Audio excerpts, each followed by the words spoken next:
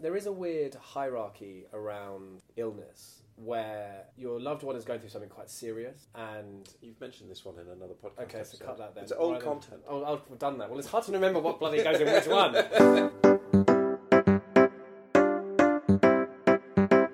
Hi, I'm James. And I'm Cairo. And we're bringing you Who Cares Wins. This is the podcast all about caring for somebody you love. Sharing your stories about some of the amazing work that carers do out there, but also not shying away from some of the darker things. And trying to do it with a bit of a smile on our face, because I think sometimes, James, we just have to laugh. And please do subscribe, click that little button, and if you enjoy our conversations, please do rate them as well, because it really helps us to share some of these stories with people across the country who are often feeling extremely isolated. So I do have a question for you, actually. So one of the things you talk about quite a lot in podcasts previously, but also in general, is the fact that you're not a carer. But you've now been in this caring world for quite a bit, or kind of exploring it. What have you learned? What's your It's interesting, as I've always been in it, interesting to see someone who hasn't. Interesting. So the primary one, which I think I mentioned before, is just how extraordinary it is that after spending a huge amount of time being a carer yourself, people seem to then want to go on and help other people. So just at the moment where you think, you know what, you've earned the opportunity to just put your feet up for a bit. Have a break. People are so dedicated to making sure that someone else doesn't have to go through it quite as badly as they did. And I think that's amazing. Do you think that's human nature? So I think the people who do it wouldn't regard themselves as heroes. They would say, well, this is just what anybody would do. I'm reluctant to say it's human nature, because I don't think I could assume that I would just instinctively do that as well. And I also don't think everybody does. So there is something special about people who are so committed to going that extra mile. I'm reluctant to write that off as human nature, because I think they are actually impressive people. Yeah, I think I tend to agree with you. I remember reading, there are interesting times when a member of the family will become the carer, and it doesn't seem to be completely random. It'd be the person who has that natural instinct to care. And I think that's partly where you get a lot of potential problems in family dynamics, because of often a lot of the burden falls on one person. And what percentage of your week would you say you stand in front of a mirror with a red cape on and say, "Yep, I'm Superman"? Well, James, I don't. The listeners want to hear about my Friday nights out, but no, I think it's. We've talked about this before, that you do it because you have to do it. So I spoke to your friend Allegra the other week, and we're going to listen to that conversation in just a moment. She mentioned something about making sure that the caring doesn't get in the way of the relationship, and that's a really important perspective to take on board. Yeah, completely. I think it's maintaining that relationship, whatever it may be, whether it's father, son, mother, daughter, husband, wife, is super important to maintaining the health and well-being of the relationship. I think too often carers get caught in becoming the carer, and they lose that relationship. And I think that can be really difficult for a lot of people. I know I make time specifically for my mum for us to have mother, son time. Whether that's about asking her advice on girls, even though I don't always listen to her advice. But I think it's important to try to actively make time for those relationships. Yeah, because you don't want to limit somebody's life to just being their condition, or indeed somebody's life to just being the role of carer. Completely. Hey, Allegra has so much to say on this. So Allegra is a friend of yours. She's CEO of the Camden Carer Centre. Correct. An all-round legend. She's great, and she does it always with a smile on her face, so we love her for it. Interestingly enough, when I went to work at the Carer Centre, and a lot of us have had a caring role, I didn't even realise I was a carer. So my lovely mother lived with us. She was perfectly able to do everything for herself, but she'd lost her relatives and friends in quite quick succession, and she was in her late 70s, early 80s, and it just seemed the right thing to do, and she came and she lived with us. But there were things I did for her, and I always remember a good colleague of mine saying to me, "Well, you're a carer as well." And I said the classic thing was, "Really? Do you think so? Why?" And she described, well, does it impact on your life? And I said, well, yes, I wouldn't go away for the weekend without arranging that, somebody was there, another family member or anything. She said, well, there you are, she said, and what do you know? Do you do things? I said, well, I do the shopping and I do this and that. And, I hadn't thought of it at all for myself, even though I was working in a carer centre. I have to confess, I fell into that trap. Amazing. Yeah. And it's really interesting that you've gone through that process. So I'm not a carer and never have been, although I've seen at close quarters people do that. The carers that we speak to through setting up Mobilise and bringing carers together to learn from each other, the biggest theme is the phrase, no, I'm not a carer, I just look after my mum. Yeah, exactly. And so you've seen that personally, but you must almost also see it in the carer centre as well. All the time. And we go out and we meet a lot of other people. I'm thinking about, we have to meet local councillors and other people when we're interacting with other organisations. And, we tell them a bit about what we do or they understand. And then you suddenly find out, well, actually, they say, oh, yeah, I've got a brother who, I visit regularly and look after and do X, Y and Z for. Yes, I did that for my mum. Yeah, you're a carer. Yeah. You go, no, I'm not. I'm going, yeah, you are a carer. I think if you speak to any carers organisation, that is the biggest challenge, is getting people to identify as such. So what do you think holds people back? Why would somebody not identify as a carer?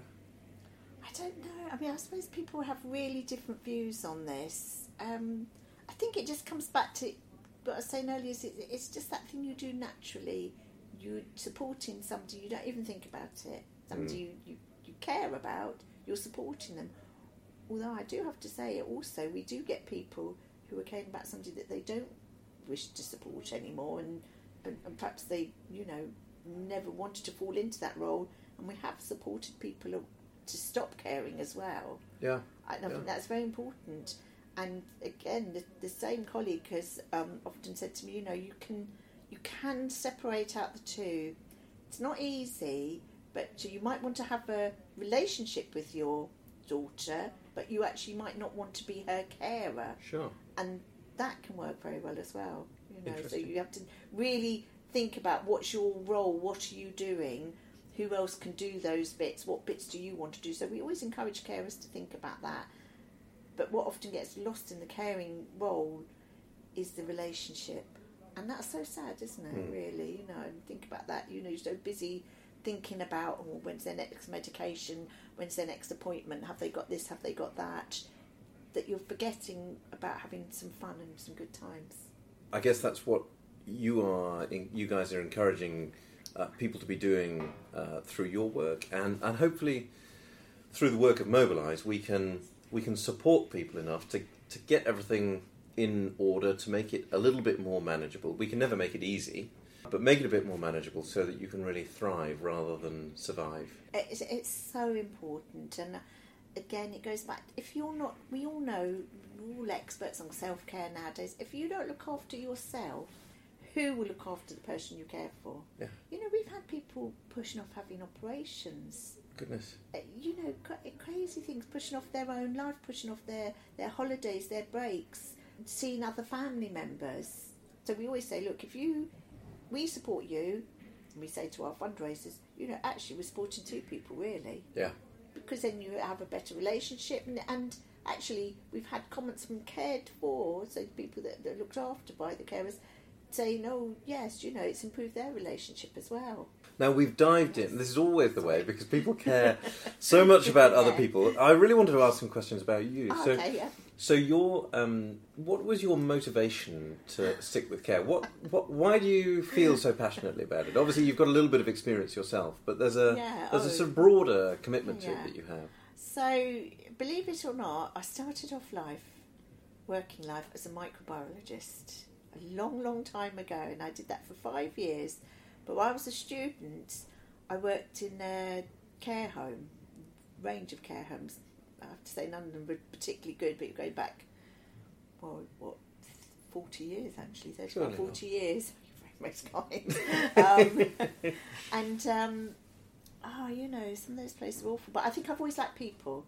And that's what I always say to people. Although, look, working in the laboratory was fascinating and, lots of things, but I much prefer working with people than test tubes, and making a difference and having those conversations and making those connections.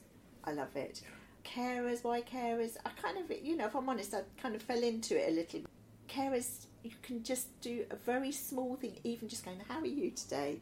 And it makes such a huge difference, because they always say, or 99% say, oh, no one's ever thought about me. No one's ever asked about me.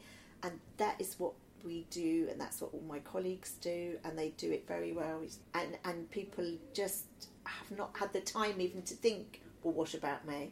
That's great. Tell us a little bit about the people who come through your doors who you're helping. What kind of people do you tend to see? Such a range, really. So one day you could be seeing somebody whose, partner has just had a stroke, and they've come to that caring role very suddenly, quite dramatically in a way. Again, what we tend to find is, but it still can take a while before people even think about themselves, because they're so busy thinking about the person and, are they okay? Are they going to be all right? We get people, young carers like Cairo, who have had perhaps years of no one really understanding why they're tired at school, or why things aren't going quite right for them, or why it's difficult for them to come out and play, and all those kind of things. We get people who are just exhausted. We often get people actually who the first thing they sort of want is that we sort out the problem for the person they're looking after.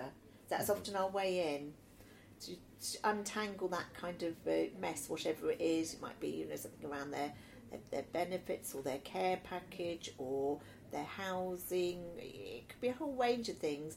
And then we get that person, we say, now what about you? And I said to you, and they go, oh, me? No, you're here to help them. And I go, no, actually our services are here to help you. What about you? And I suppose it's all about building that relationship, right?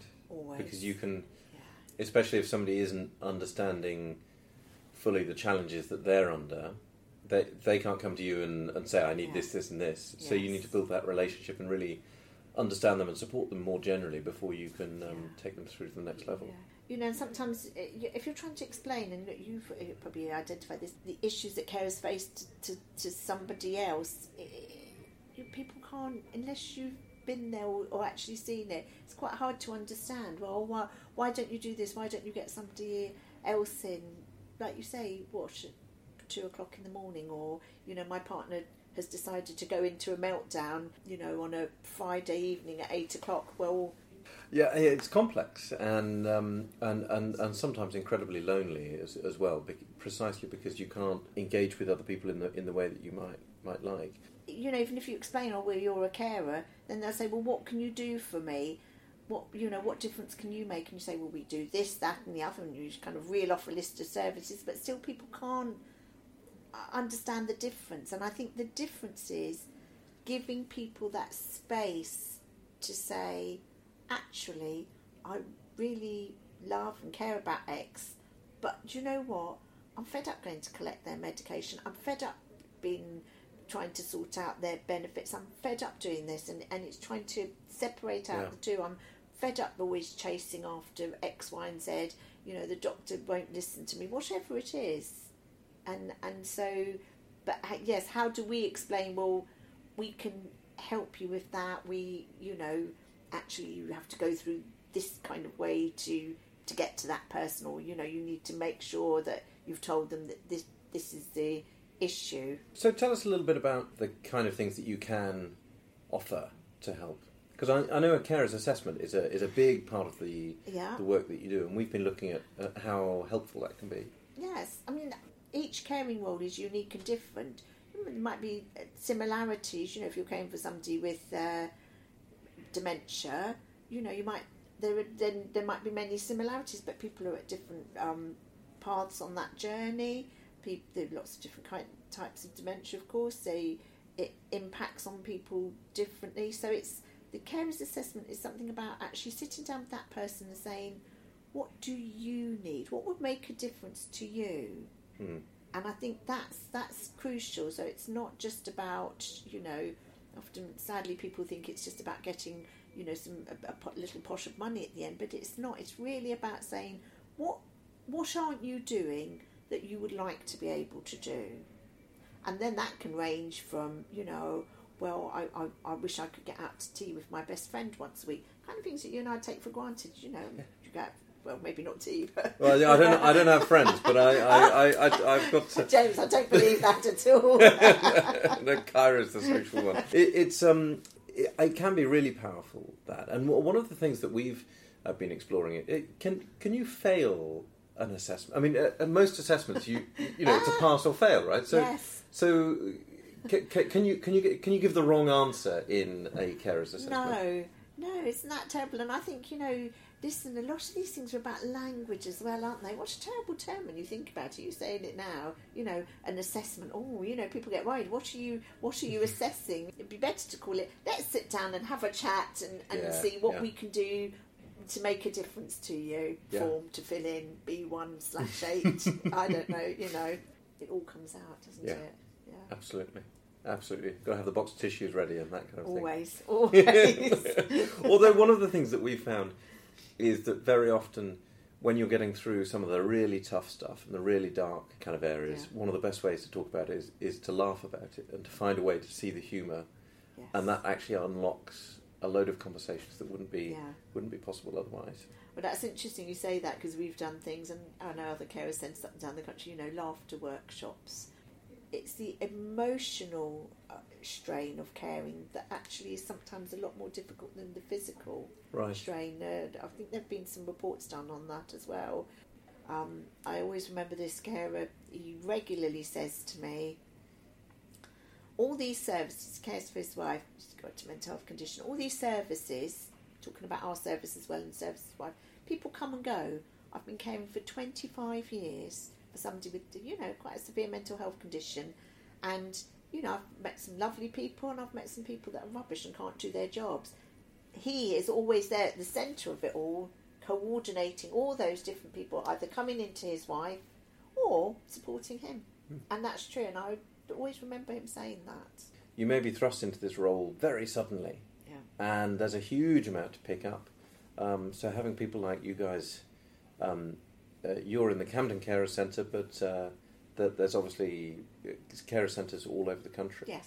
And so the next kind of steps for the Camden Carer Centre, what have you guys got on the agenda coming up? Oh, wow, lots of exciting things, actually. We were celebrating 25 years of existence this year. Congratulations. Thank you very much. You'll get an invite to our lovely art show in July. Thank you.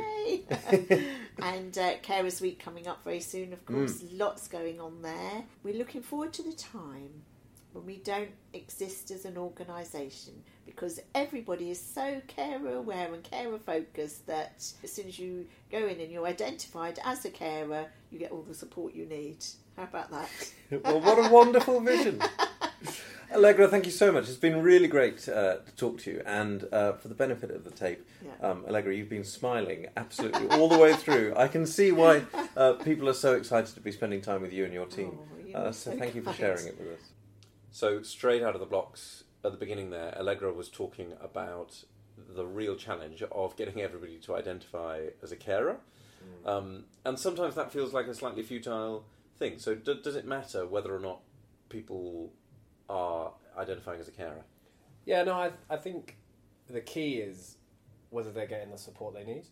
Like, if you identify as a carer, that's one thing. But if you don't want to, or you don't recognise yourself in that role, then that should be okay. But with the caveat that you're getting the support. Like, I know it was only until I started recognising myself as a carer that I reached out and got support.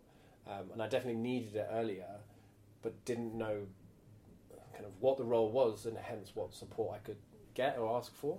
So I just push back on that slightly because, well, firstly, like, it's really important that people are recognising as a carer from a bureaucratic perspective, because without that you don't trigger all of the things that you need with the local authority, the NHS, whatever it might be. But there's also exactly what you've just described. There's an important mentality shift.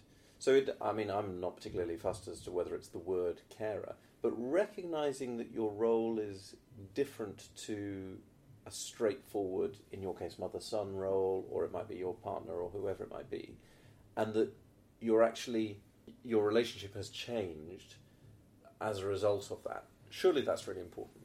Yeah, I mean, for me it helped.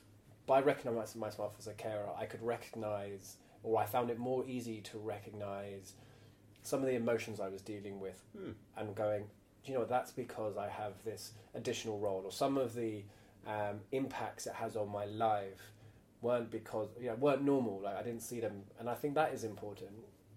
But I know that your question suggests there's some kind of normal narrative, which I just don't think necessarily exists. And actually, how caring impacts on my life is very different from how it impacts on everyone else, because there are so many different kind of aspects to it which people find difficult or interesting. And in loads of ways, I was very lucky with how it affected my life. It was a way that I could, I managed, I got through.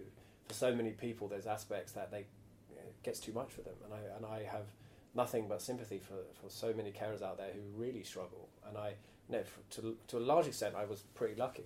One of the things that I'm still trying to get my head around is why there is a slight reluctance to define as a carer. So I understand that you might not realise it, but it seems like there's actually quite a few people who are carers who sort of know what their role is, but they're reluctant to associate themselves with the language. Like, it's an interesting one, and I don't think I know the answer. I think there's something in the language suggesting a different incentive to why you're doing something. And I think because carers is also a profession, incredibly difficult profession, there's a suggestion there that you're doing it because it's your duty. It's like a role that you have to do. If you give yourself that badge, that means you have to be the carer. And I think for a lot of people, it's not necessarily a choice they would have made. I wouldn't choose to look after my mum. I'd much choose for her to be healthy and not need the additional support. So I think there's something around, if you put that badge on, it suddenly becomes a job and a duty, and it becomes more of a burden than just doing it because of choice. And so I don't know if that's maybe where it comes from. So this is something that my aunt gets really passionate about, because she thinks of herself as my uncle's wife and not his carer. And certainly did right at the beginning of the process. I think she's got a little bit more relaxed about it now. But I think the real driver for her is that she's not sort of institutional, or she's not coming from the state or some other body. She is actually part of his family and has that deeper personal relationship with him. To use the word carer almost sometimes feels like you're discounting that or discrediting it. And formalising it a bit is weird. Yeah. But it's interesting. So in your interview with Allegra, you talk about you're not a carer. You've never been a carer. Sure. And I think it's an interesting balance, because, for example, I know when there are times when my caring responsibilities are weighing pretty heavy on me and I'm in a bit of a kind of dark mood or feeling a bit down, and I don't think you quite recognise how much energy you come and just like sitting next to you in the office and us laughing, and then when you see, I think you recognise when I'm in a bit of a feeling a bit down, and you make an active effort to try to tell me some of your awful jokes, which I do have to laugh at sometimes. In fairness, the solution is normally just to give you a sandwich and a nap. Yeah, that seems to cover most of the things. Who doesn't like a sandwich and a nap? I mean, if that I could have every day, it would be. But so I think there's in that almost like the second ripples of those rings back. Yeah, sure. There is an incredible caringness. I don't think that's a real word, but that care that people can offer. Yes, you're not a carer. You wouldn't, in lots of definitions, wouldn't meet the definitions. But I think, if you just start scratching the surface, you can see actually there's a lot of people who do. It's so powerful to have a level of understanding, and I think we've made a lot of progress around mental health in recent years. But this is another kind of equivalent thing where people on the whole probably don't fully understand the implications of what's going on. And actually, if we can achieve anything through Mobilise, actually raising the profile of carers and raising the level of understanding amongst the population, I think that's really important, because it does have a massive impact on your life. I mean, Allegra indicated some amazing examples, like people putting off operations. Please don't, crazy. Anyone listens, please don't put up an operation. That sounds terrible. A terrible idea. But again, Cara, I'm always going to push you on this, because no one is going to say, oh, you should totally put off your operation for the sake of your caring role. Yeah. But realistically, presumably someone in that position doesn't have a choice. Yeah, and I would have done exactly the same thing. So it's very easy to sit back and be like, so what's your motivation there? Like, so how does that happen? I don't know what the answer is. Well, that's fair. Well, do message in. Yeah, if you have any suggestions, we'd love to hear from you. Postcard.